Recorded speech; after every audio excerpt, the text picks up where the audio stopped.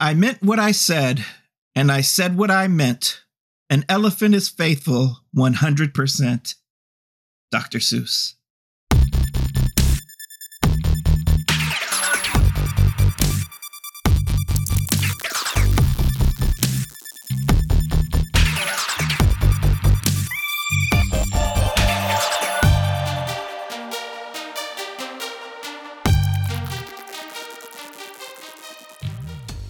Hello, everybody. Welcome to yet another episode of Felonious Pundits.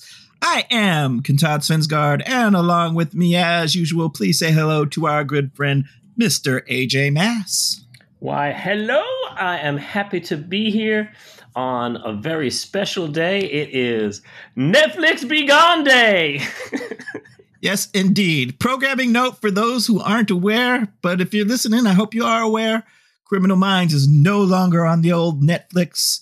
You have to have a Paramount Plus subscription, which I already had, so I was lucky for that, AJ. Lucky Me for that. too. And, Netflix only had seasons 1 through 12 anyway. Paramount Plus had all 15 seasons, or should I say 14 seasons and the tack on 15th season.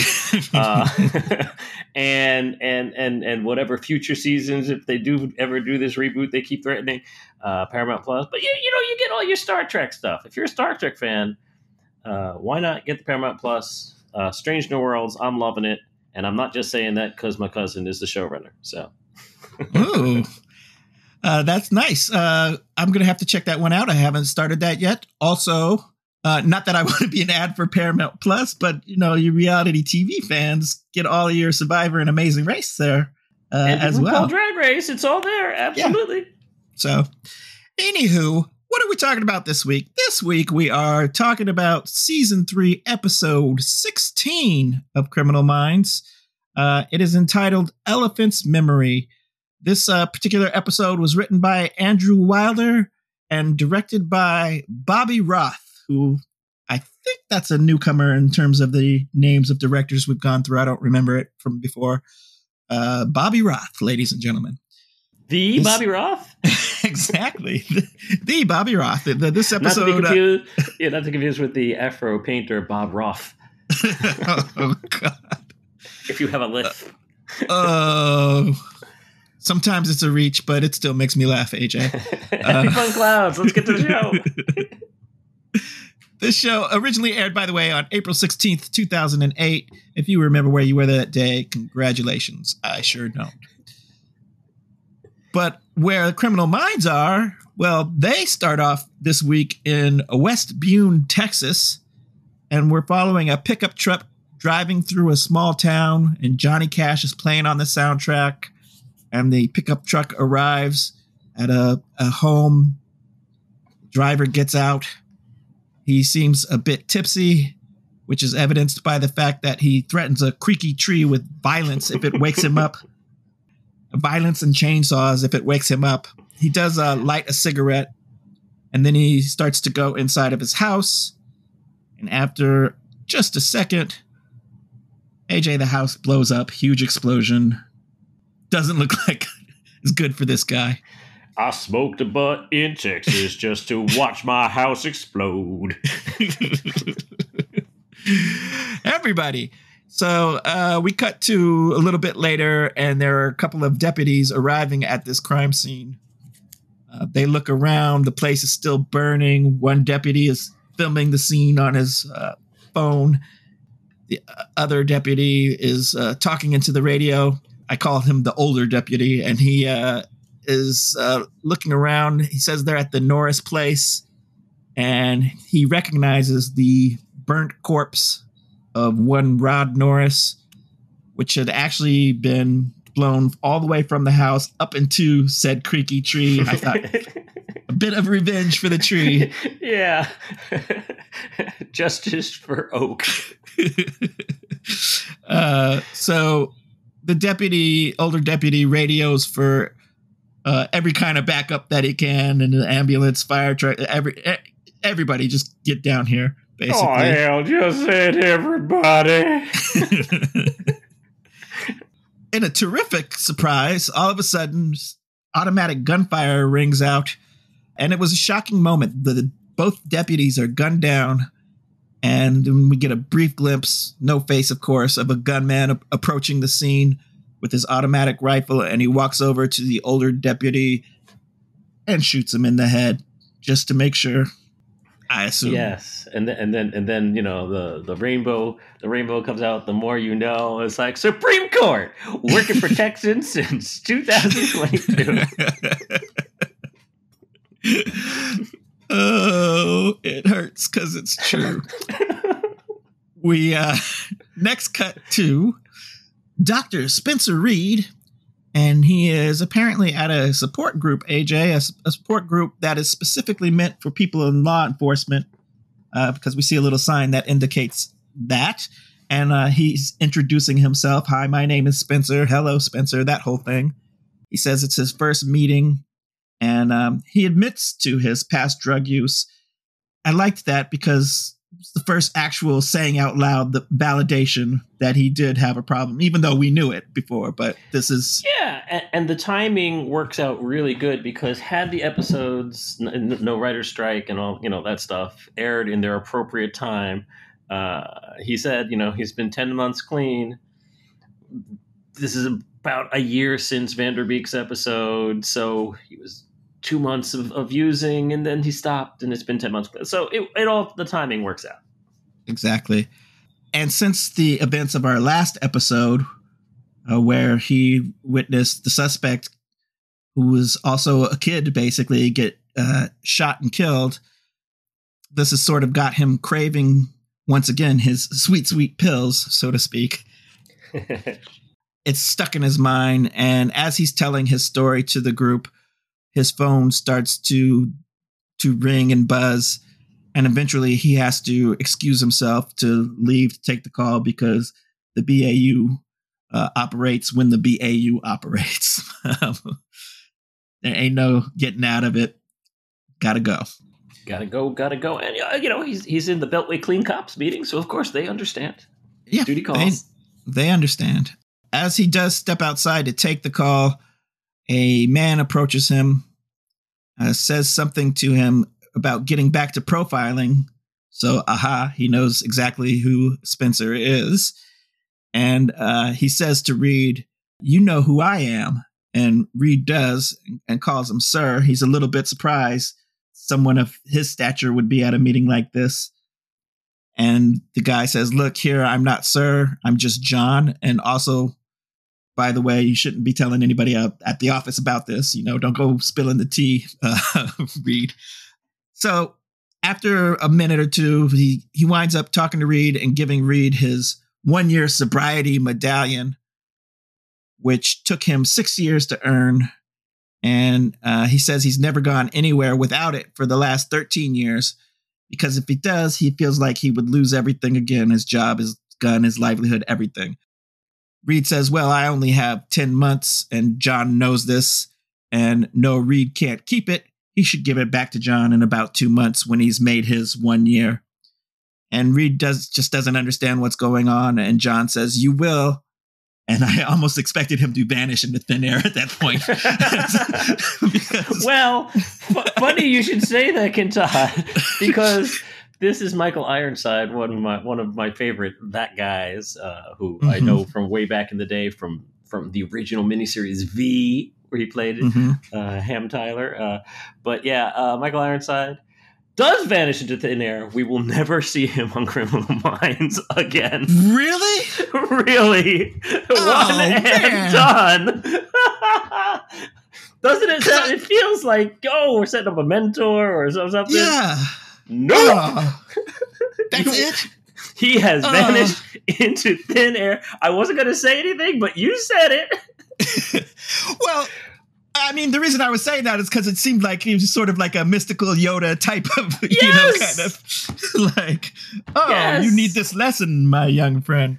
Wow, never again. Sure, and it was Michael Ironside. Well, that's what I'm saying. When it's an actor like who's like known, maybe it's not to everybody watching today, but like this is one of those guys who's like, Michael Ironside, cool. Like, nope, poof. John disappears into the ether, never to be seen again. Oh man, wasn't he also in RoboCop? Or it's quite possible. Probably. He's I don't. he's definitely He's in a that lot type. of stuff. He's that type of actor, though. Yes, Yeah. basically lock and load. Well, let me see if I can continue now that you've rocked my world, AJ. So yeah, we next cut to the BAU office, and Reed has arrived there late. And after getting his usual sophomoric, well, I hope she was good commentary from Rossi, and I hope it was a she from Morgan. Like, come on, guys. Really? Morgan. Really? Morgan. Bad luck.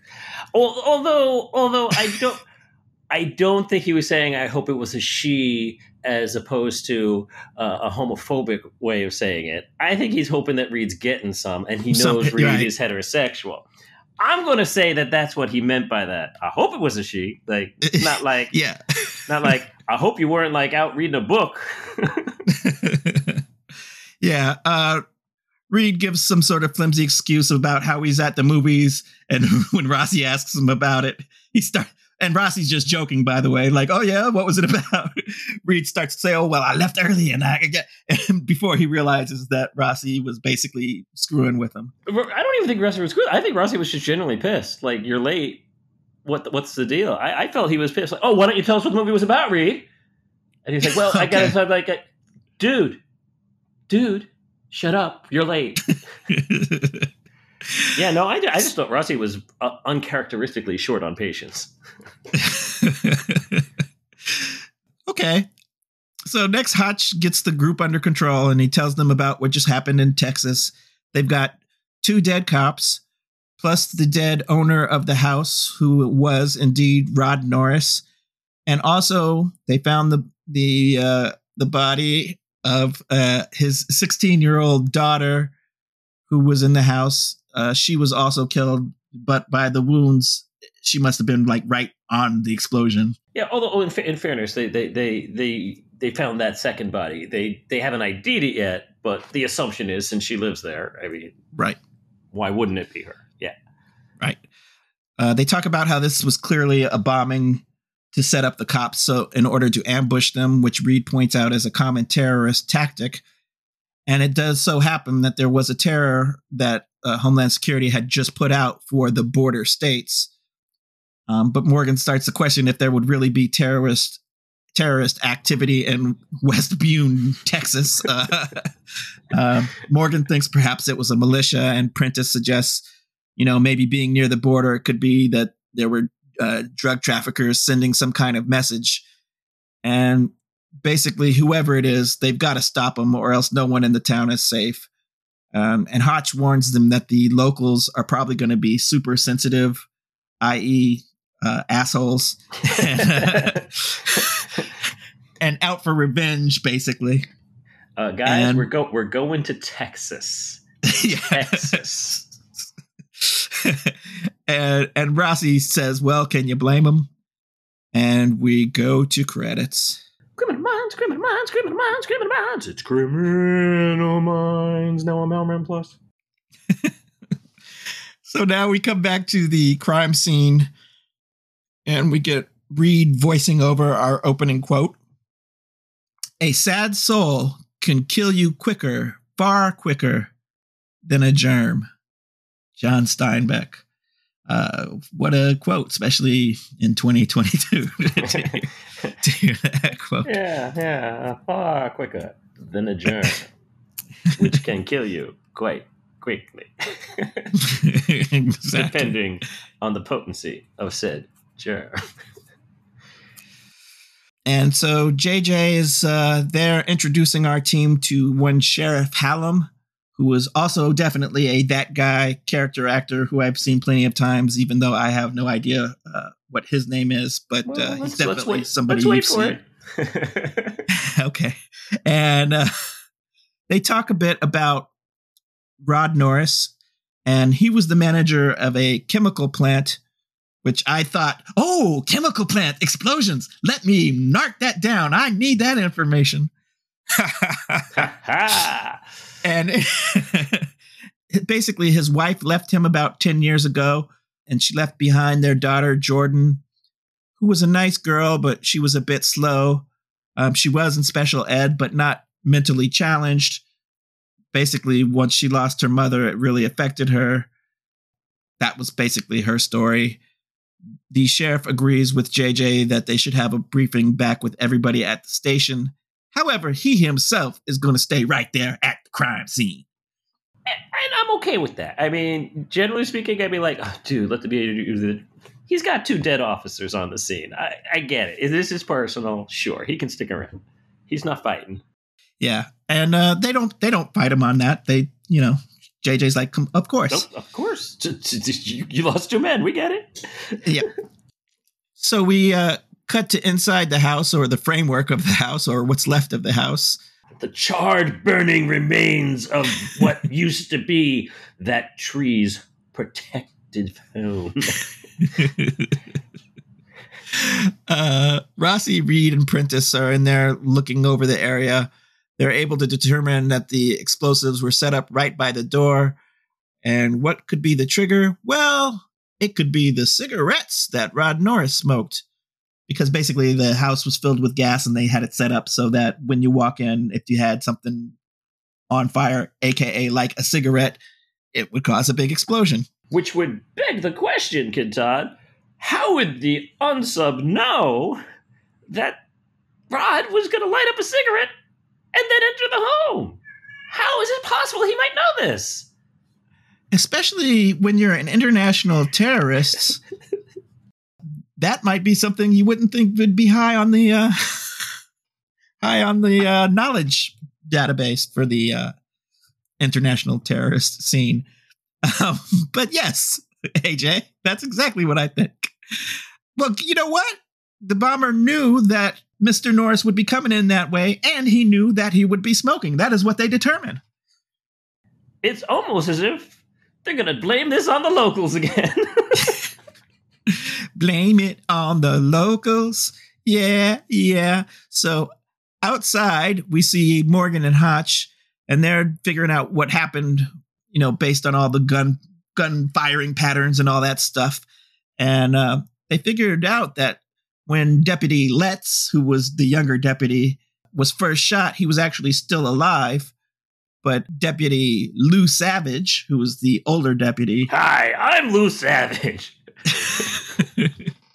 Lou, Macho Man Savage, he was dead pretty much immediately. And not only that, but the gunman walked right past Deputy Letts, who was alive, to shoot Deputy Savage in the head, who was already dead. This really indicates personal rage. This indicates what we call overkill. This indicates that this crime was not some international terrorists, AJ, but rather... Oh, yeah! Savage madness. Purple in your face. But rather someone who knew these targets on a personal level. Rod Norris and Lou Savage were specified targets. And the sheriff admits, well, he didn't even think about any correlation between the two because he was thinking that this was terrorism. But guess what? It turns out that Lou Savage has a son named Owen, and Owen was dating Rod Norris's daughter, Jordan. Oh! At least he admitted, that he didn't go, no, it couldn't possibly be anyone local. No, this is a God-fearing... it's probably Owen. Yeah. So we switch over right away to Deputy Savage's house. Ooh, yeah. Apparently Owen wasn't there. When they start talking about Savage, the sheriff says he knew him his whole life. His wife, Savage's wife, Hope, died because of a drunk driver back in 2002. And during that time, actually, Lou Savage was in Afghanistan. He was eventually discharged so he could come home and take care of Owen. Reed kind of figures out that based on how his house was set up, he didn't really care for his son and his wife. No pictures of them anywhere in the house. And Reed, by the way, is laying it on kind of thick with a little bit of blame it on you in his voice. or in this case, blame it on Lou. Blame it on Lou Savage. And it kind of comes off the wrong way with the sheriff. So Hotch has to smooth it over. And while he does that, Reed goes to search Owen's room. Hotch is like, look, we just need to cut to the chase in the interest of getting this thing resolved as quickly as possible. So the sheriff admits that Hope Savage was actually the drunk driver, but he didn't write the case up that way. They also have a gun cabinet that they're trying to open up. So Hotch gives them a few ideas for the password, birthdays, and whatnot. That doesn't work. And then Hotch big brains the combination. He says it's 11/10/75. And Morgan's like, well, what happened November 10th, 1975? And Hotch is like, no, it's 1775. It's the Marines' birthday. And of course, that's what the combination is, which does impress the sheriff. He's like, oh, I guess maybe there's something to this profiling thing. I mean, all it takes is one hit. One hit in the cold reading, and then suddenly you buy in.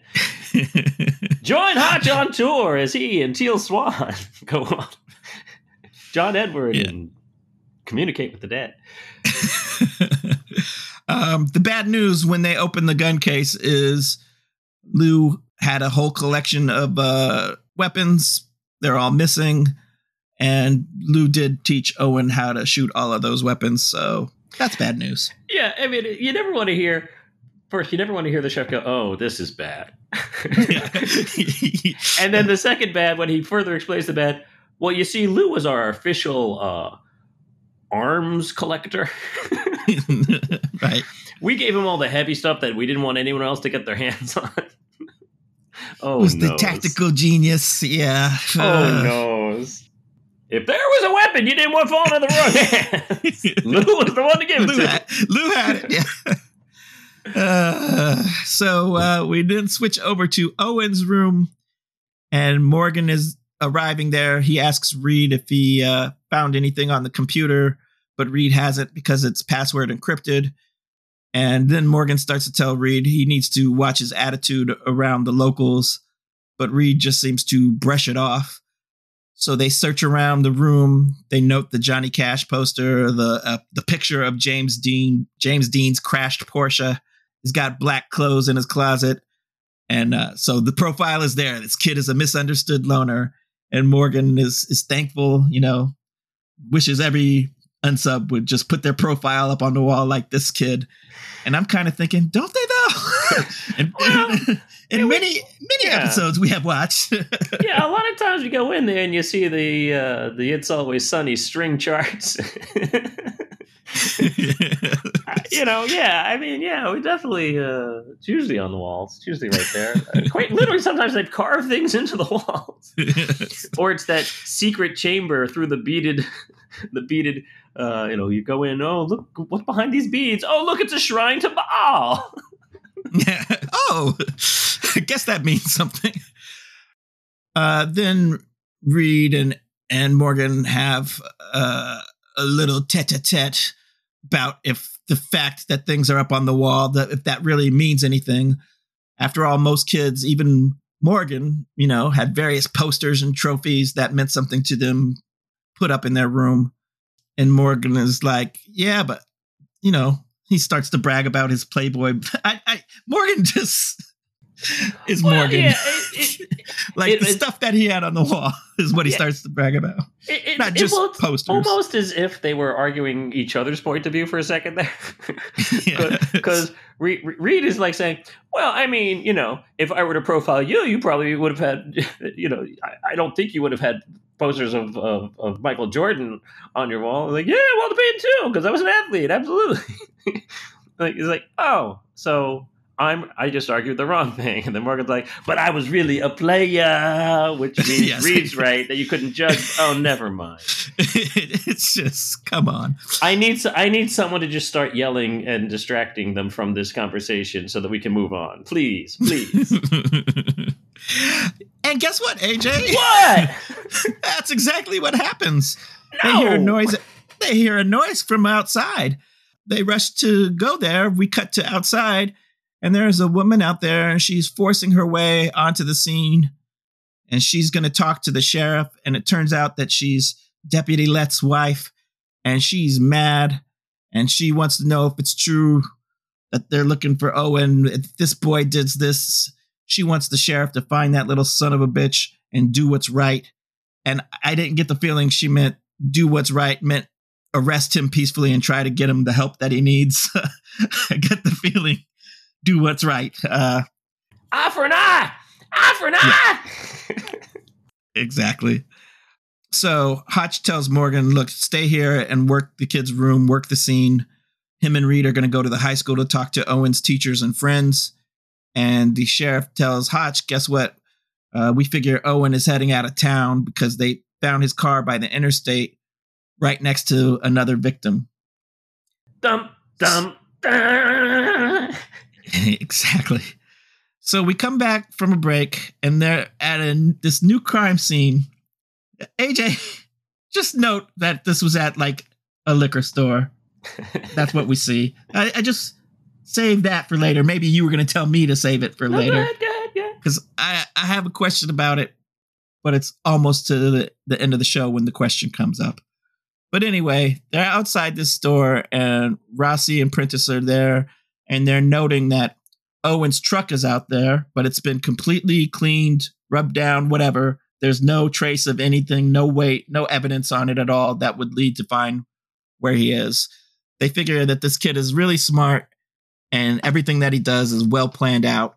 They also have a new victim. His name is Kyle Borden. He's 19, and Kyle's car in El Camino is missing. Kyle has a single gunshot wound to the face. So they figure that what happened was Owen stopped there, got his supplies at the store. Then he took Kyle out back, killed him, and stole his car. And there's no evidence that shows that Kyle resisted. So really, Owen didn't have to kill him. And certainly not, as Emily protests, certainly not shoot him in the face. Well, you know, what I've heard is that shooting someone in the face can kill faster than a germ. So the sheriff says, you know, Kyle was a couple of years ahead of Owen in school, so he figures that he probably knew him. And then he starts to get a call, so he steps away for a moment. And Prentice says Owen didn't just know him. Owen hated him based on the violent shot to the face.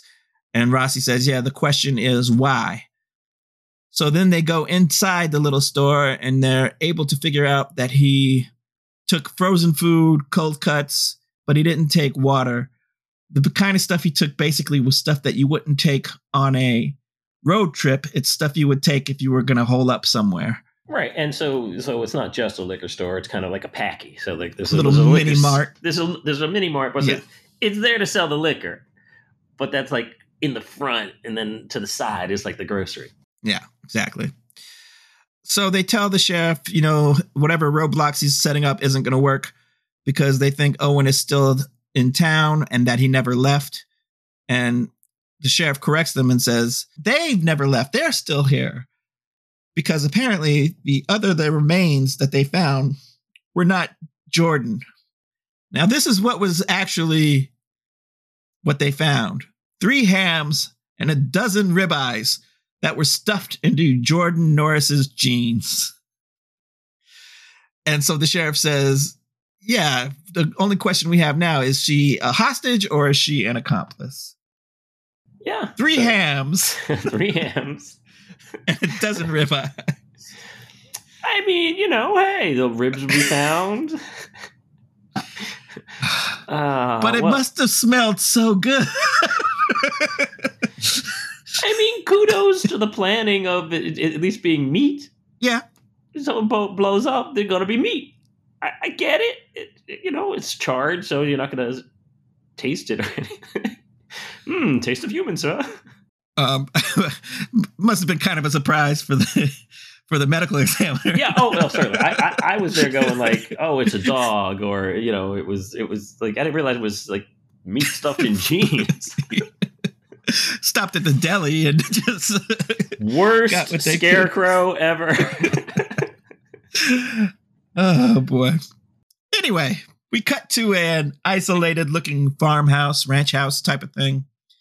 And Owen is outside of it. He's covering Kyle's car up with a tarp. And he has a knife out and he's looking at it. So you're going, okay, Owen, what's on your mind, Sinister Buddy?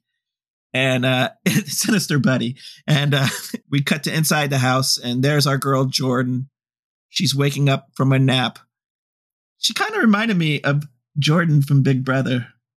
Okay. All right. That was her name was Jordan, and I made that connection in my mind. Don't ask. I did. Look, I'm with you. And she's single and ready to mingle, so it works out. Yeah. She calls for Owen and looks around for him. We think maybe he's about to harm her for a quick second, the way they do a little jump scare here. But actually, he's got a bouquet of flowers for her. And he lets her know he's made her some breakfast. And they sit down and they're planning on running away together.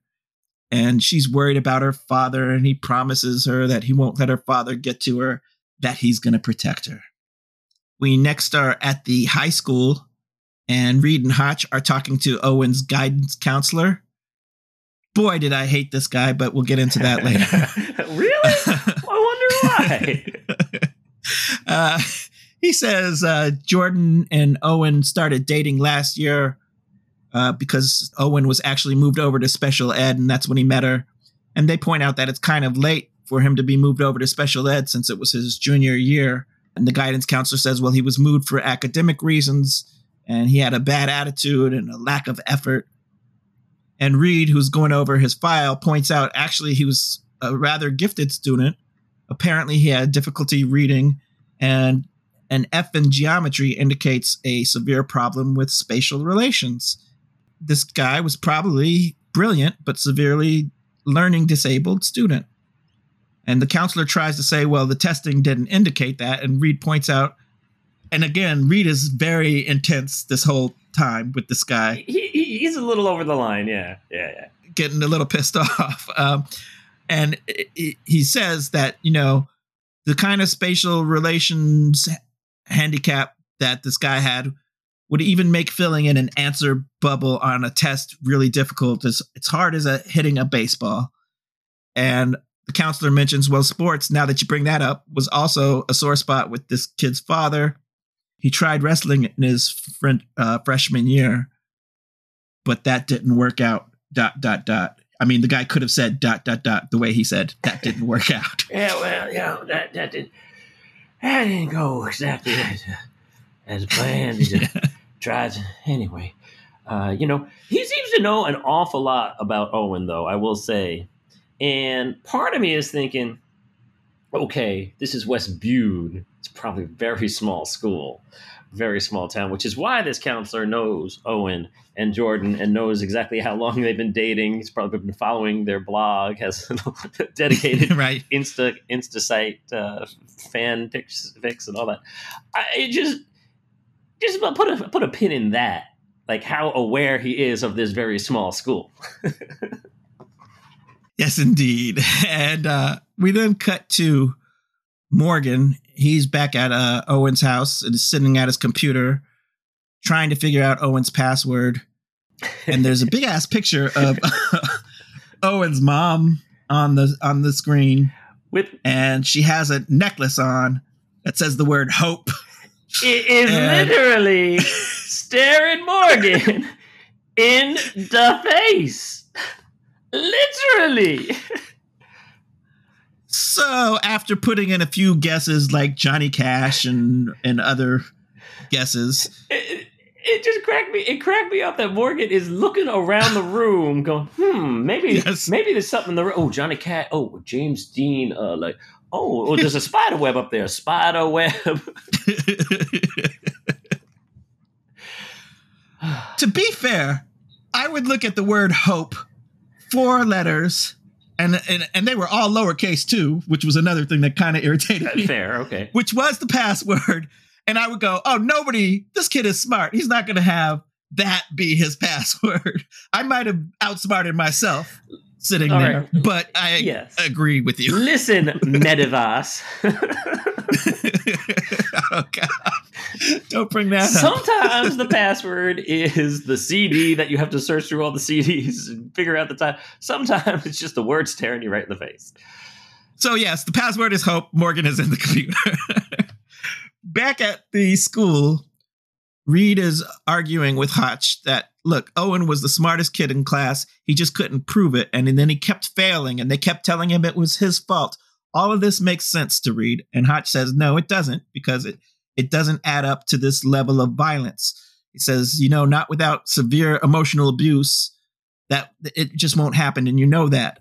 And that's the moment when Morgan calls Hotch to let him know that he found a video, although he says an MPEG. We don't say that anymore.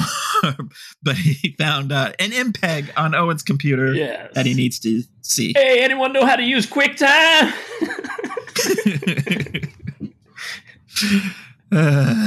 Yes. We then got to... Thank God it wasn't a Windows movie file. We then cut to... It's an MP2, I think. I don't know. Garcia, what's this file I'm looking at? What the hell? How do we do this yet? We cut to JJ and Prentice, and they're talking to Jordan Norris's best friend, Eileen. Eileen says Jordan was gentle. She could never hurt anyone. She does admit that her father was abusive. He thought she was dumb. She says she wasn't dumb. She just took a while to come up with answers. And her father would hit her, and Jordan would act like she deserved it. And that was going on until Owen came along. And they fell in love. Her father got mad, took her phone away. And so Owen got her a PDA, another PDA in Criminal Minds. Dated. Yes, this PDA being not the public display of affection, although they do that too, apparently, which is how everyone knew they were dating. Yes. But she got the personal device. Now I can't even remember. Personal device assistant? Personal desk assistant? Data assistant? Sure. I forget what the D BlackBerry. is. You got a BlackBerry. No, yeah, this was like what you get. Like you don't get grandma a phone. You get them a jitterbug. So only 3 numbers can call, and they can't call out except for these 3 numbers because you're worried that the dementia is going to set in. And I'm not laughing at dementia. I'm just laughing at the particular nature of these devices for the old people with the giant letters and the giant fonts and only 3 keys. Just hit 1 for me, one for doctor, and 911. That's it. That's all you need. Mm-hmm. So Owen had set this up for Jordan, so it wouldn't ring unless she was getting a message from Owen or from Eileen. And she says he took care of Jordan. He always stuck up for her.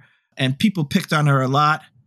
And they ask why. And she tells them that when she was a freshman, there was a senior that took advantage of her and then told everyone about it.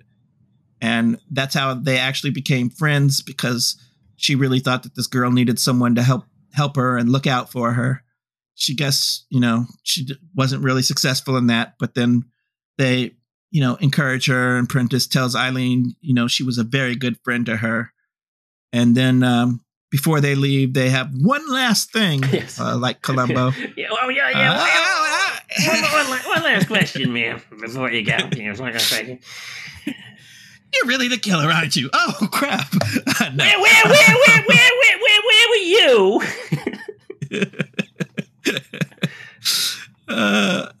You know how many people are going to get that and how many people aren't, AJ? It's sad. Look, I'm just waiting until we find some sort of cockatoo in an episode and I can pull out my Beretta references. Keep your eye on the sparrow.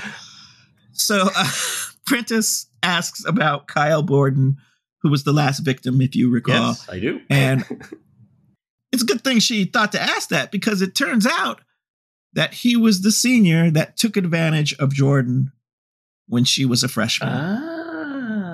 And JJ and Prentice look at each other exactly like that. Pieces are falling motive into place.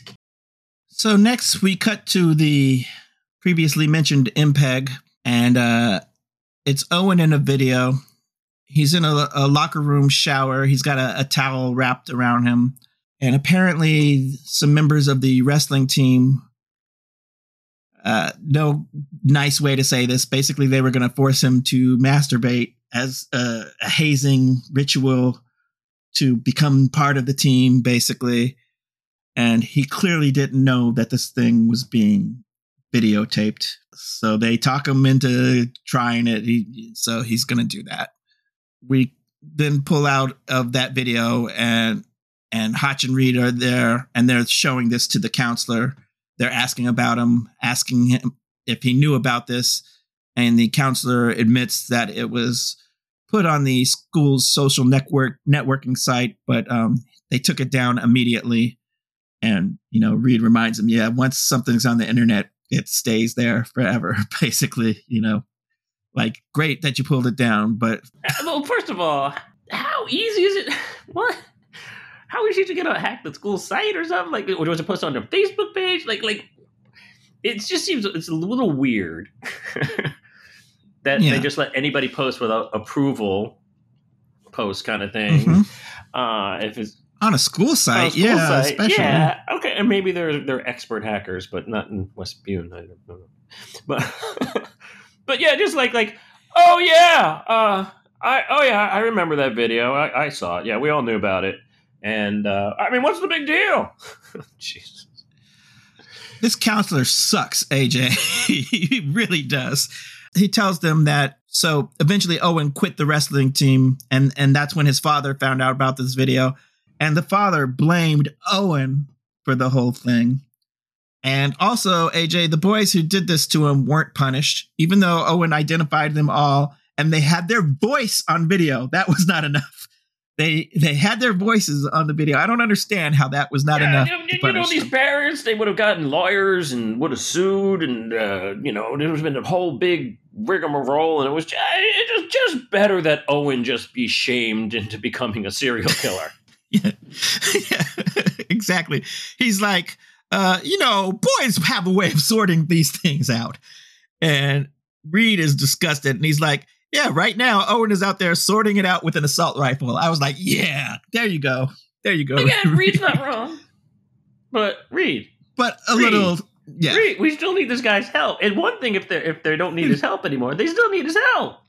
Wait till you're flying home to read the riot act.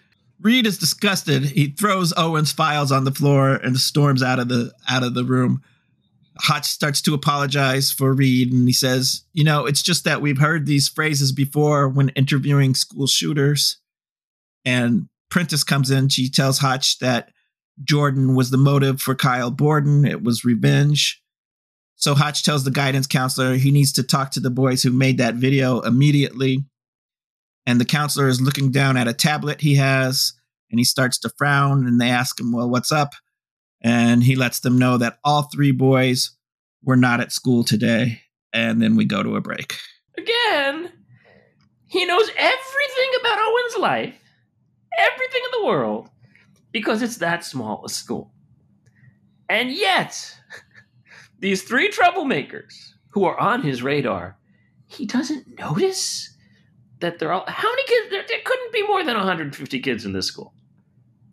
Tops. And yet, he doesn't notice that. But he can track it down and choose, because he looked at that list for 2 seconds. That's how I know how few kids there are. It wasn't like, dun, dun, dun, dun, dun. Oh, they're all absent. Right. He wasn't scrolling. Or he has the list of absentees about him, and there's only 3 before he went on to the next page. And what class are they in? I was surprised he didn't say, oh, well, they're all in Mrs. Johnson's homeroom. How do you know that? Because we only have Mrs. Johnson's homeroom. Right. That's all grades. It's like the Little House on the Prairie school. Oh, I'm sorry. We got a shipment of McGuffey's Reader in today. We're very excited. Oh boy! So yeah, we thought the other reference was old, the Columbo reference. I'm throwing McGuffey's Reader, the prime textbook of the 1870s.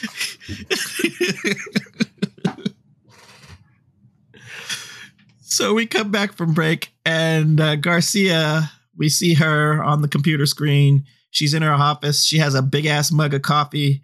She's talking a mile a minute. I think they just wanted to give her something quirky because they knew we weren't giving Garcia any time this episode. She got nothing to do, and wow. Let's just have her talking real fast and drinking coffee. She's letting them know there wasn't any more information on Owen's computer. He deleted it all, but they can't access the email yet because he's a little bit tech savvy. But guess what? Garcia is tech savvier. And she's just talking real fast. And Prentice tells her DC time. And Garcia says, it's 11:17 a.m. And Prentice says, no, I didn't mean that. I meant decaffeinated. And this is a huge stretch. Yeah. Nobody says, hey, I'd like some coffee. DC. The abbreviation is decaf. That's the exact same syllables as DC. Just say decaf. The joke is decaf, Garcia. Decaf. Yeah, that's it. We don't need to be. We don't have to think it through. So Garcia signs off, and Rossi and Prentice talk about how these two alienated kids were perfect for each other. But Prentice says yes as lovers, but not as partners in crime. Nothing in Jordan's profile suggests she's capable of violence or murder. Garcia beeps back in. She lets them know that another video just got posted to the school's website. Again, Owen is a master hacker, apparently. Apparently. Well, yeah, actually, they have a picture on the home screen with the password right there front and center because that's what they do in this town. You put your password right on the home screen, right? So yeah, password is viewed high. Good Lord. Yeah. So we next see the video that Garcia is talking about, and there's the three boys there outside in front of some bridge by a lake or a river or something, and they're in their underwear and they have their hands over their head in the somebody's got a gun on me position. And the Johnny Cash music is playing in the background. You can hear them pleading with Owen. They're saying his name. So in case there was any doubt. Well, I don't know. Does that prove it? Because, we don't see him. We just hear his voice. So I don't know. Yeah. You know how parents are. Yeah. Well, I mean, his parents are dead, but so there's his parents are dead. They're not going to sue. But I like the pleading, which is like, oh man, it was a joke. It was 3 years ago. Nobody remembers. And I'm thinking now, hang on a second. Hang the F on. If it was 3 years ago, that means he would be a senior now, Owen. Mm-hmm. And they would also, since they're still in school, would be seniors, which means they would have been freshmen at the time. They would not have been the ones who hazed him because they would be new to the team and undergoing the hazing too. That is correct. Yeah. Unless, AJ, they were all three legacies. And for the legacies, you get to do the hazing ritual on your friend. If I have to start thinking of stuff like that, though, it's too much. I'm just look. Again, I'm a grizzled veteran, watched several times. It was like it just struck me like, wait, no, just either have them not be in the school and have graduated last year, even and be sophomore. I don't care, but like. At least they had the good sense to say, oh, well, he shot the kid who was older than him and left the school and is working at a Packy. Okay, well, that makes sense. He's not in school anymore because he would have been the one, he could have been someone who did something. Like, well, the seniors would have done it. They'd be out of school too. Makes no sense. Agreed. So the boys plead with Owen to no avail. He remembers what they did. They scream. We hear the automatic gunfire. Garcia says that they got the video from Jordan's PDA, but Owen has hacked it in a way basically so that even though it's on and he can use it, they can't track it. And Hutch says Let's go get the sheriff and see if he recognizes the background of this video. Yeah, well, actually, what Garcia says that it was interesting, and I think it was a function of the technology at the time, which is not necessarily true anymore. But she was like, oh, because he hid the location, the company that makes this type of phone shuts off the phone, thinking that someone has stolen it or something. So that you can't use it until you call in and verify or turn the tracking back on. And Hotch says, basically, use a back door because you're Garcia, clickety-clack it. Just tell them not to turn it off. Their policy is to turn it off. Just tell them not to turn it off so we can trace it. So it will still be valid that they can still call it and use it because Garcia is going to call them and say, don't do what you normally do and turn it off. So Owen was smart.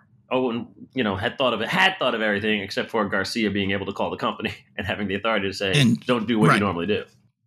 So then we cut to the latest crime scene. The sheriff has let them know where it is. And Rossi, Hotch, and Reed arrive there. And Reed is reciting the Johnny Cash lyrics that were playing on the video, which lead him to the phrase, taking names. And he says Owen is acting out all of his revenge fantasies. And Rossi says, but he's not collecting names. He's collecting injustices. Hotch looks down at the three bodies and says he's ready to give the profile. Yes, and this bridge or this lakeside area will I don't know what it was called before, but it will forever now be known as Dead Boy Lake. Have you been to West Bune? Well, if you ever go, check out Dead Boy Lake. Dead Boy Lake.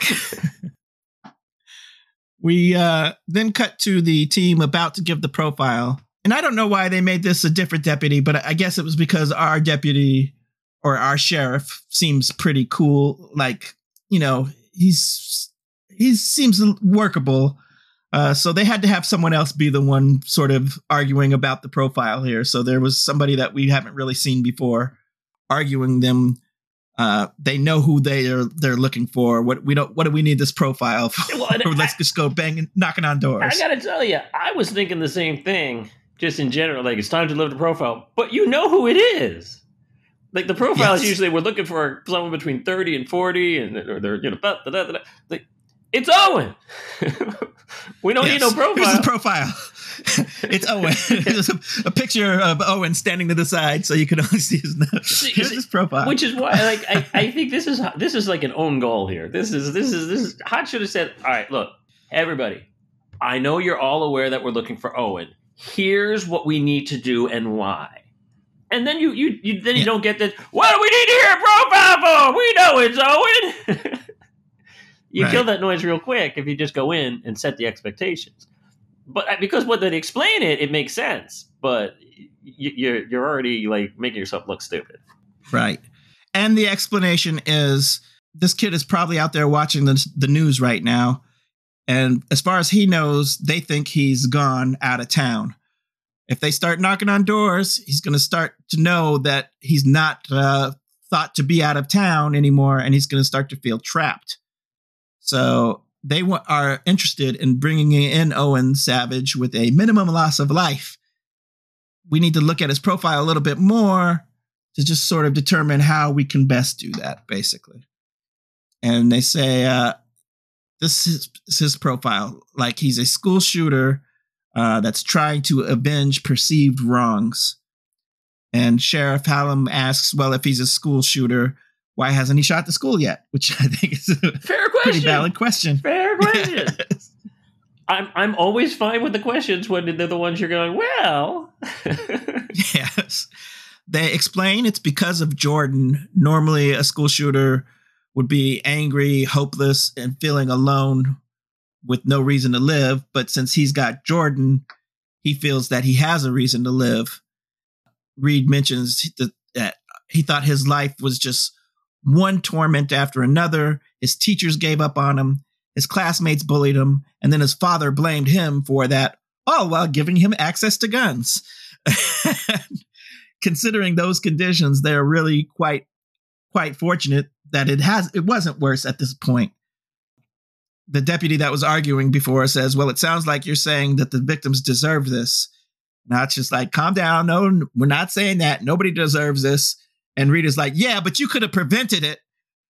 And Hotch is like, okay, Reed, sidebar. We need to go talk. This becomes parent-child very quickly. Get over here. Get over here. I'm going to take you down. But Dad. Yeah. Go to your room, or rather, go to Owen's room. So they do go into a side room, and Hotch is telling Reed he needs to chill out. And Reed is insisting he's right. They could have prevented this. And Hotch is like, look, no one ever sees the signs, Reed. You know that. Making this their fault, it's unfair and it's dangerous. You know what? I just want you to go back to the house and go through Owen's room again. And Reed is like, well, Morgan's already doing that. And Hotch says, yeah, and you're going to join him. And Reed feels that he is being punished unfairly. And Hotch is like, no, I'm using you. You know this kid better than anyone, so go find us something that we can use. So Reed stalks off. And I hate you. I hate you.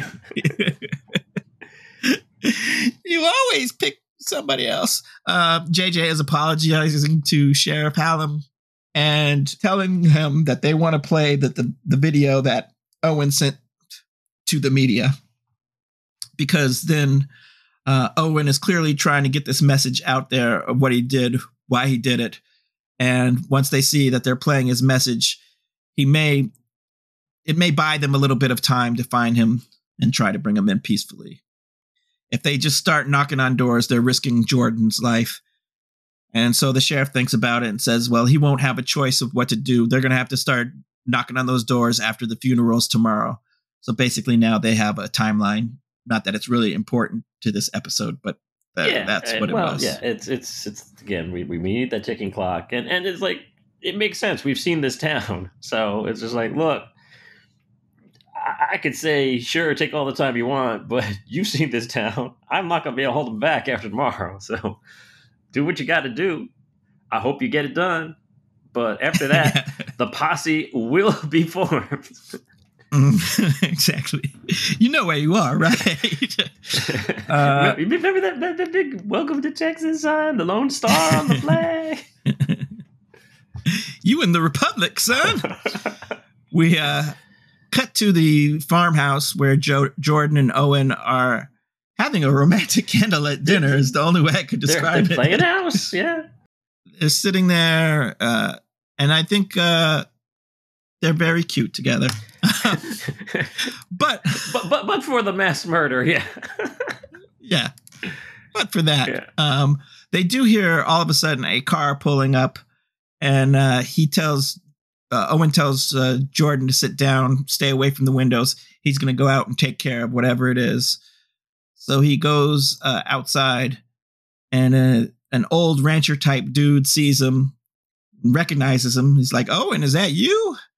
He says, yeah. And he walks up to him real fast and basically stabs him in the gut right away. Old man Strathern. Yeah. Poor old man Strathern. Owen apologizes. This guy was the owner of the ranch. Owen says, you weren't supposed to be back until the first week in May. He's really sorry. Bad time to come home early, I guess. That's moral of that story. Pretty much. And so, yeah, our old rancher dies. Owen goes back into the house.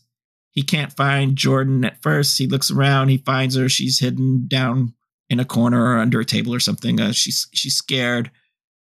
She thought it was her father coming after them. He tells her it was just some Mexican kids. I don't know why he had to say that.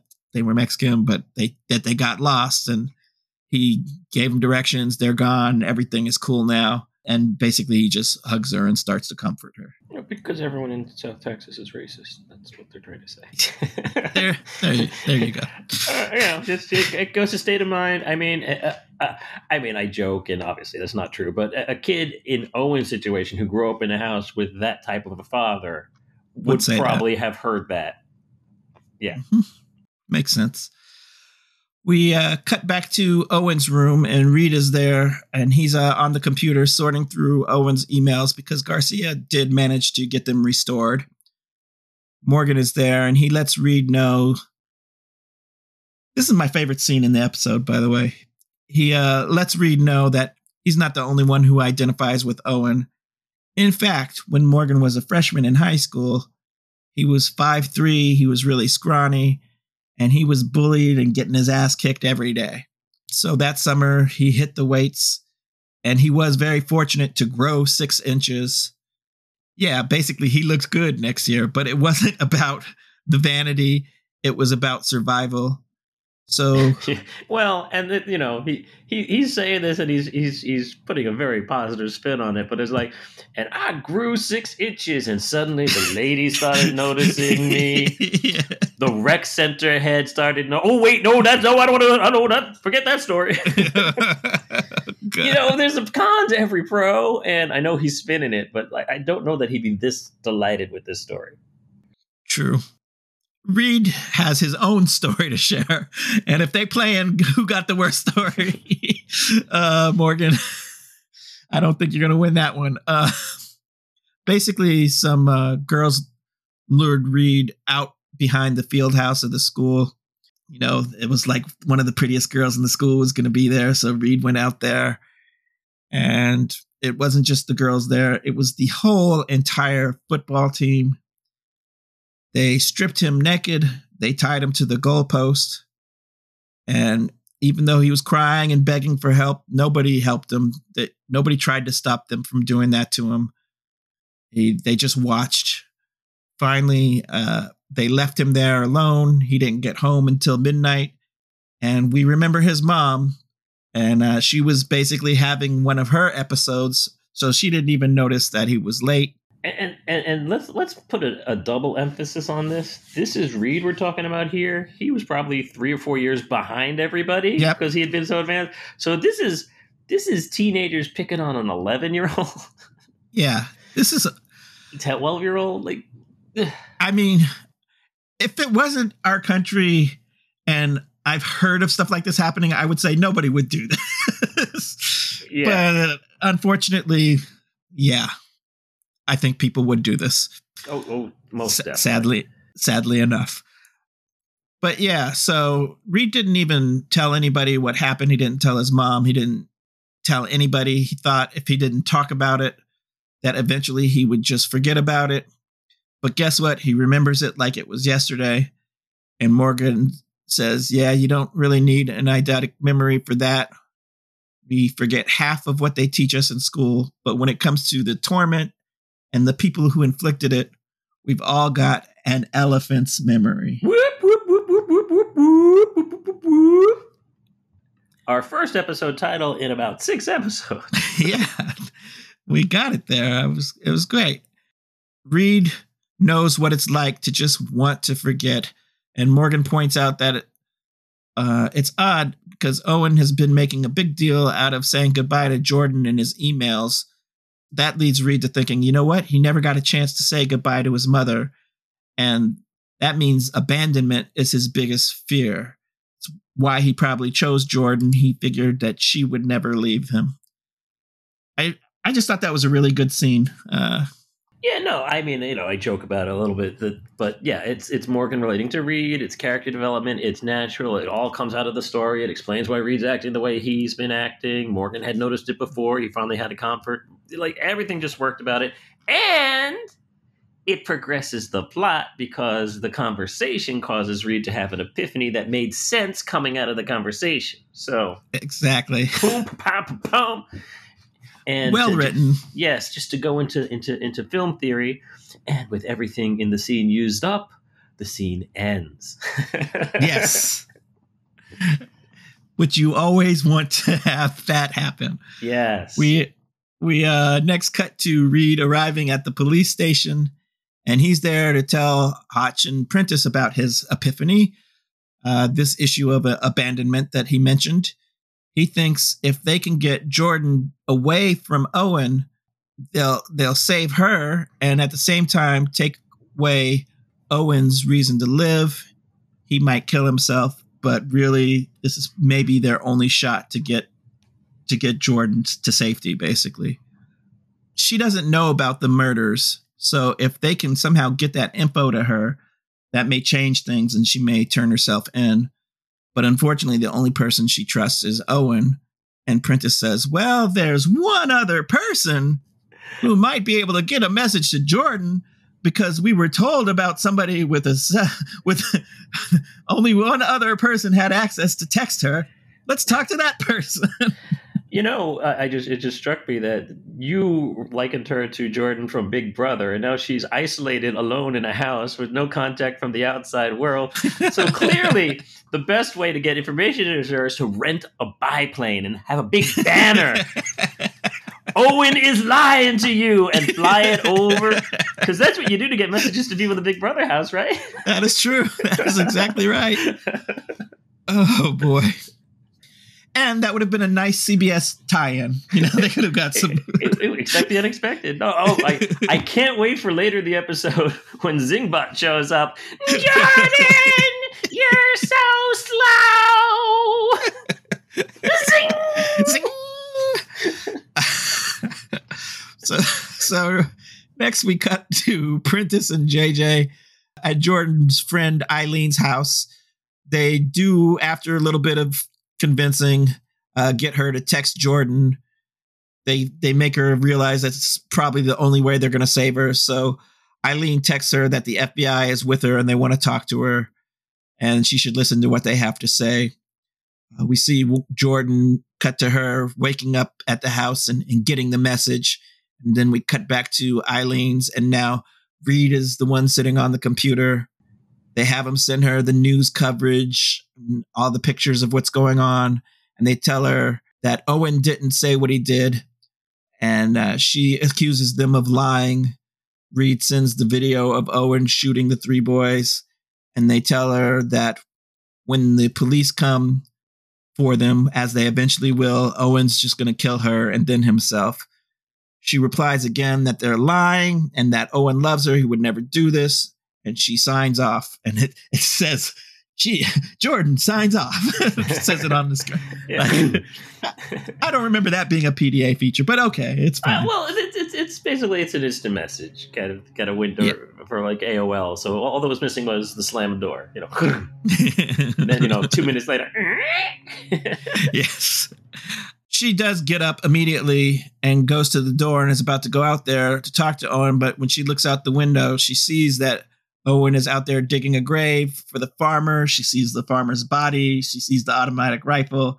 So I guess at this point... Damn it! Old man Stratman getting in his way! She's runs back and goes to her PDA, and she logs back in, and she's not going to tell them where they're located because she doesn't want them to hurt Owen, but she is going to try to get away. So then she sneaks out of the house while Owen is doing his digging. We hear a car trying to start up, and it didn't sound like it wanted to start. No. So that gives us some concern.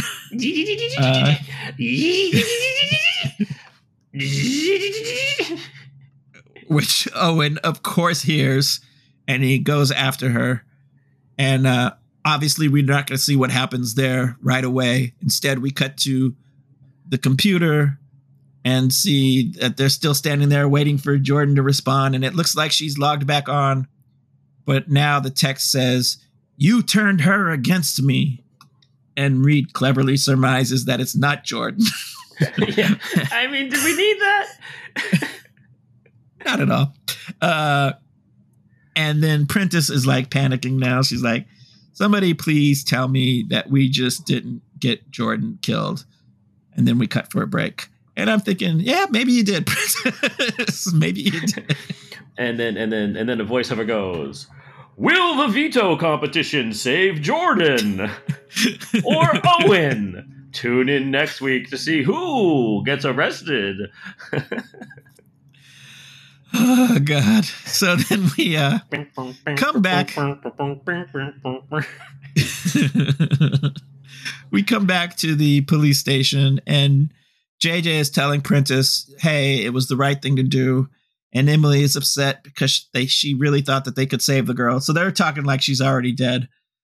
Meanwhile, as they're talking, all of a sudden, Jordan walks into the police station. So JJ points that out to Emily. She tells them she was able to start the truck. He tried to stop her. She was able to keep driving. And I would have liked her to say, "Oh, and I dropped my phone." She didn't have to, because why would you think of saying that? But just for my... And it's not necessary. Obviously, Owen found the phone and left that message. But I wouldn't have minded that. Whatever. Just, it is what it is. So they ask her where Owen is. She's, again, worried that they're going to hurt him. And Prentice says, yeah, well, he's going to hurt himself or someone else if we don't get to him soon. So she starts crying and she tells them, we're at Old Man Strathern's ranch house. We cut to the sheriff and the BAU pulling up at the ranch. All the sheriff's deputies go in there, but Owen isn't there. They find the rancher's body. They also find a note from Owen saying he's going to return his mom's necklace, which is a strange note to leave. Absolutely. But okay, he's going to return the mom's necklace. And Hotch sends the sheriff to go back to the Savage home in case that's where he's returning for the necklace. And when the sheriff asks him where he's going to go, Hotch says, where is Owen's mom buried? We then cut to see Owen driving along as Johnny Cash music is playing in the background. It's not even Johnny Cash music. It's the cover of Hurt. So it's just that... I hurt myself today. It's just one of the saddest covers of a song that's sad in the first place from Nine Inch Nails. Yeah. So, yeah. We cut back to Reed, who is actually taking off his bulletproof vest. And Hotch is like, what's up? And Reed is like, you know what? Owen is going to force us to kill him. And I'm not going to have any part of it. So Hotch says, okay, just meet me back at the station. And then we cut to see Rossi, Morgan, and Hotch walking in a graveyard that's behind a church. They're looking for Owen, but he's not there. We cut back to the police station, and Reed is there. He grabs a picture, the one of Owen's mom with her Big Hope necklace. And he goes over to Jordan. And he tells her that he wants to save Owen's life, but he needs to ask her a question. This necklace, did he give it to you? And she says, yes, but she happened to leave it at the ranch. So Reed tells Prentice that Owen is coming there to the police station. Prentice tells JJ to call Hotch and let him know. Cut back to the graveyard. Morgan and Rossi are just sort of figuring out for themselves that it's probably Jordan that he was going to bring the necklace to. Well, especially because, as they correctly say, he left way before us. He'd have been here by now. Right. He would have gotten here first because he knew where he was going, and we didn't. And there's no necklace here. So, yeah. 2 + 2 sometimes equals 4. Exactly. And you sounded like Mitch Hedberg when you said that, but I don't know. So, yeah. But anyway, just as they're figuring that out, Hotch is getting the call anyway to let them know that they think Owen is coming to the police station. We cut to... Well, and then Hotch basically knows because JJ has called Hotch to say that Reed figured it out, and then Hotch is like, Reed knew. Yeah. He knew when he took that vest off even. Oh, he's getting a spanking. Yeah. That is right. We then cut to see Owen in his truck. He's making himself presentable, combing his hair. Then he grabs his rifle, gets out of the truck, starts to walk. Prentice and Reed come out of the police station. Prentice is like, are you sure he's coming here? And at that moment, Owen turns the corner and he's walking towards them with his big, shooter trench coat on. And Reed gives his gun to Prentice and says, cover me. But don't shoot as he runs out there. Yeah, don't. The whole premise here is that Reed is going to come at him in this high noon showdown. You can see the gun hanging out. We're in Texas. You got Owen dressed up like an outlaw coming into town, walking with a black coat, and Reed looking like the sheriff of the Gary Cooper role, and then he takes his gun and hands it to him, which just kills the entire imagery. So he runs down the street to confront Owen as Prentice is sort of yelling after him, like, what the hell? And he tells Owen that he is there to help him. He tells him, I know you joined the team because of your father, and I know your father blamed you for what happened. And I know the only reason you killed Rod Norris and Kyle Borden was to protect Jordan. And I know the harder you tried, the worse it got. And it felt like everybody just stood there watching you suffer, and not a single person tried to help you. Owen sort of lowers his rifle and says they didn't. So he's starting to listen to Reed and take in what he's saying. And meanwhile, Reed is positioning himself so that nobody can get a clean shot at Owen. Meanwhile, the rest of the team has arrived, and, they've all basically pulled out their guns now, but the way Reed is standing, they can't get a clean shot at Owen. He even does a look over the shoulder to make sure, and like that pisses Hotch off yet again. Yes. And Reed says to Owen, he knows that he wants to escape. He knows exactly how Owen feels. But guess what, Owen? You don't have to die. Owen says that he's already dead, and Reed says, no, if you die, you're going to leave Jordan exactly how your mother left you. I know you don't want that. And that's what sort of kicks it in for Owen. He says, okay, how about you bring Jordan out here to me? Reed is like, I can't do that. But if you put the gun down, I swear I will take you to her. I promise no one will hurt you. You can say goodbye to her. You can give her the necklace. Let's just put the gun down and go inside. After a moment, Owen says, all right. Well, he doesn't say all right. He takes his gun down out of his jacket and puts it down, lays it in the street, and he hands Reed the necklace. Meanwhile, Morgan and Hotch have swooped in now, and they disarm him, because I guess he's still got the knife, and they check him and basically get him arrested. They take him inside the station with Reed by his side the whole time. They do bring him over to Jordan, and Reed gives her the necklace. And Owen and Jordan, they don't say a word. They just look at each other. And then Owen is taken away. Yeah, and before he's taken away, he actually gives Reed a little nod, just like a thank you. Yeah. But it's all silent. It's all like, all right, cool. You lived up to your end. It's all good. Yeah. Basically, Reed saved his ass. Reed saved his ass hard. That's the case. We cut to the BAU jet flying home, and Reed gives us our closing quote. We cross our bridges when we come to them and burn them behind us, with nothing to show for our progress except the memory of the smell of smoke and a presumption that once our eyes watered. Tom Stoppard.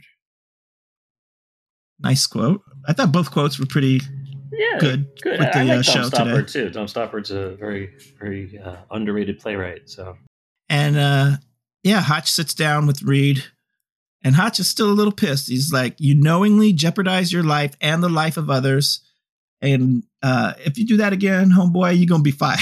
It's basically the message. You're gonna be fired. Hotch Quite frankly, I don't know why I'm not firing you right now. Exactly. Reed understands. He says it's not going to happen again.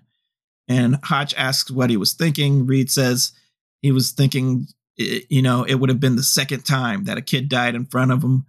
And Hotch says, look, now you're keeping score, just like Owen. And Reed says, well, it was his turn to save one. And Hotch says, well, it doesn't work like that. And Reed says, well, it should. And I was like, oh, snap. Hotch says nothing for a moment. And then he says, you know what? I know it's painful when the person you identify with is the bad guy. And Reed asks, well, what does that make him? And Hotch says, good at the job. And then Hotch says, I know it's none of my business, but when we land, I think you should catch the rest of that movie. Wink, nudge. And Reed looks down at his 1-year medallion from the vanished Michael Ironside that he has in his hand. and our episode ends. And I thought that was a nice little note. Hotch is on his game. He knows what Reed was up to. He knows exactly what it was, what his movie was. Yes, and that's why he didn't fire him. Like, because he at least he knows what's going on there, and he knows he can't say anything about it, because if he says anything about it, then he's kind of becomes complicit in letting someone who is unfit for duty be on duty. So he's got to have to, like, all right, look, deal with your stuff, man. But, like, you've been warned. But yeah, I mean, it was only episode 12 when Reed was in that bathroom trying to talk the kid down and trying to talk the father down from shooting. Like, no, we're gonna kill him. Yeah. The kid died in front of him. Like, he doesn't. This has been a rough season for Reed. So it's understandable, and I like the iron side of it out of the equation. I like that it was a nice bookend. It made that first scene mean something. Exactly. Well, AJ, that was episode 16, Elephant's Memory. What do you think in terms of our bowrometer? Did the team win the episode this week? I can't remember. No, I kid. Yes. This time the team won. I mean, they pretty much got in there. They identified who the killer was. They got the sheriff to cooperate. The way Reed went about it wasn't necessarily the right way, but in this case, I'm going to go with result, because by that point, Jordan was already safe. So, yeah, it's a win. Excellent. I agree. The other thing we like to do at the end of each episode here on Felonious Pundits is a little quiz, a little thing I like to call 3 questions. They were inspired by the episode we just watched. Take it away, AJ. All right. Well, we're going to just talk about some of our cast members from this week and previous projects that they perhaps had worked on. First up, Cody Cash, who played our unsub Owen, was smack dab in the middle of a run as a series semi-regular, playing a dead woman's relative on What Show?, which also featured Kyle MacLachlan for a few seasons. I actually recognized Cody Cash because I watched a show that probably, I don't want to admit to watching regularly, and would sort of say, oh yeah, I watched it because my wife wanted to watch it. And that's not really true. I got hooked on it. So I didn't know this guy's name, but I did recognize him. He was on the show Desperate Housewives. Desperate Housewives is correct. Well done. Well done indeed. Played the voiceover. The voiceover's son. Indeed. Yeah. All right. Question 2. Chris Mulkey, who played Sheriff Hallam in this episode. Okay. All right. Now, I'm not going to ask you what show he was on, but I'm going to tell you he was a semi-regular on Twin Peaks, which also featured Kyle MacLachlan. Hence our tie-in between the first 2 questions here. What was the character that he played? What was the name of the character that Chris Mulkey played on Twin Peaks, who had a penchant for running afoul of the law? Oh, this is going to hurt my feelings because I should know this. I was a fan of Twin Peaks, and I even watched the whole thing over again somewhat recently.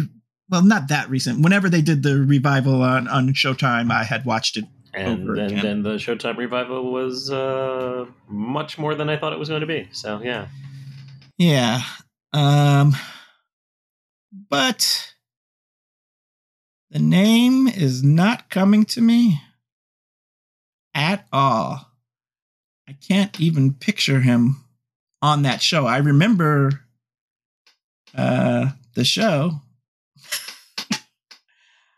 I'm going to give you a name that I know it's not, just because I want to keep it moving and I know I don't have the answer. I'm going to say he was Ray Palmer, even though, not Ray Palmer. Raymond Wise. His name was Raymond Wise. I mean, yeah. Mm-hmm.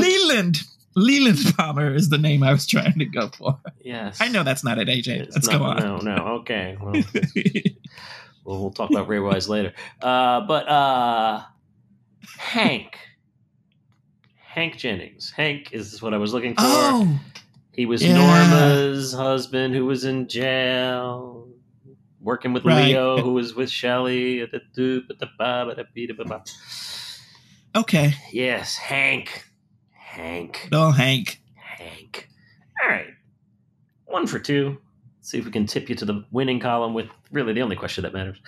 Question 3. What will the plot of our next episode be? Criminal Minds, Season 3, Episode 17, entitled In Heat. Is it A, Honolulu harkens for the team, where a recent crime spree combines with local superstition for their most bizarre case to date? Is it B, Miami beckons for the team, where a serial killer's latest victim brings back a familiar face to the BAU's orbit? Is it C, Morgan's got a new lady love, but she seems too good to be true, at least to Garcia, who performs a background check she wishes that she hadn't? Or is it D, Wisconsin welcomes the team, when a bizarre string of unwanted teen pregnancies seems to be linked to a world-famous hypnotist?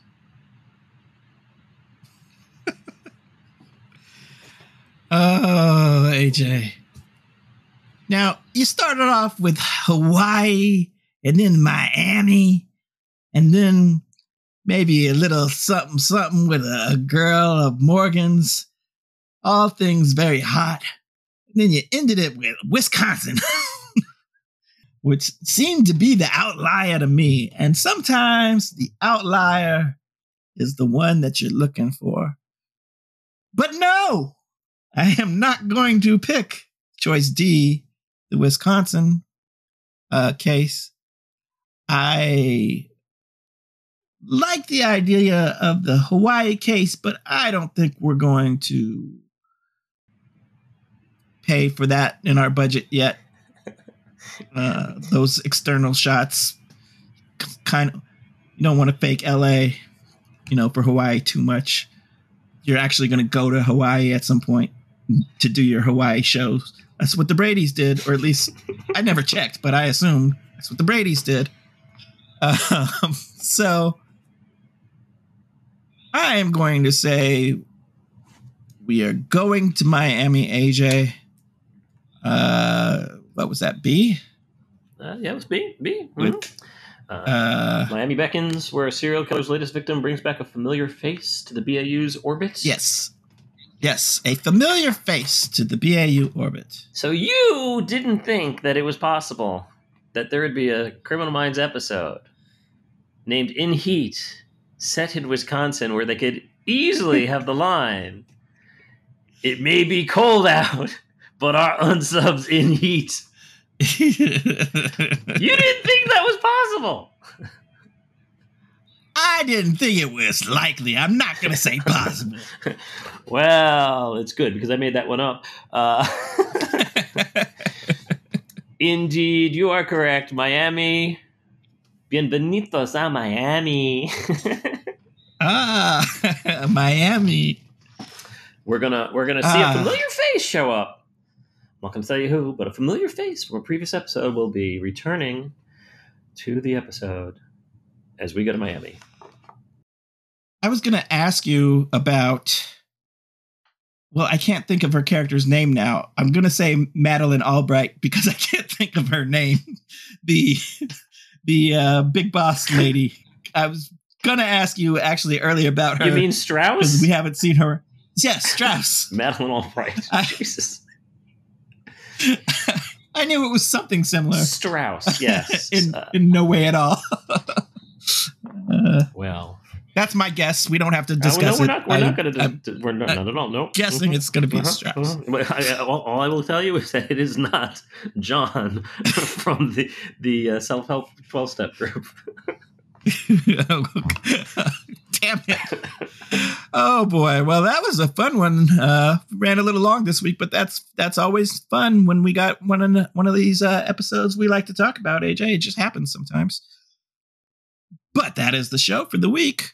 Thank you so much, everyone, for joining us. We hope you had a grand old time. Please be sure to subscribe to, review, and rate our podcast on your favorite podcast platform. Tell your friends about us. We would love to have more people hanging with the pundits.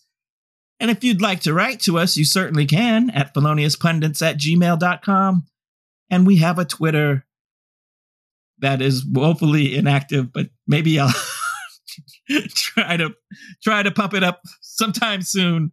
You can follow us at podcast_pundits. For AJ Mass, this is Kentad Svensgaard saying goodbye and keep profiling. Wheels up!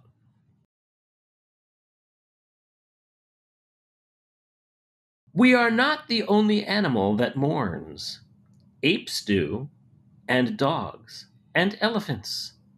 Yet we are the only one that tortures. Geraldine Brooks.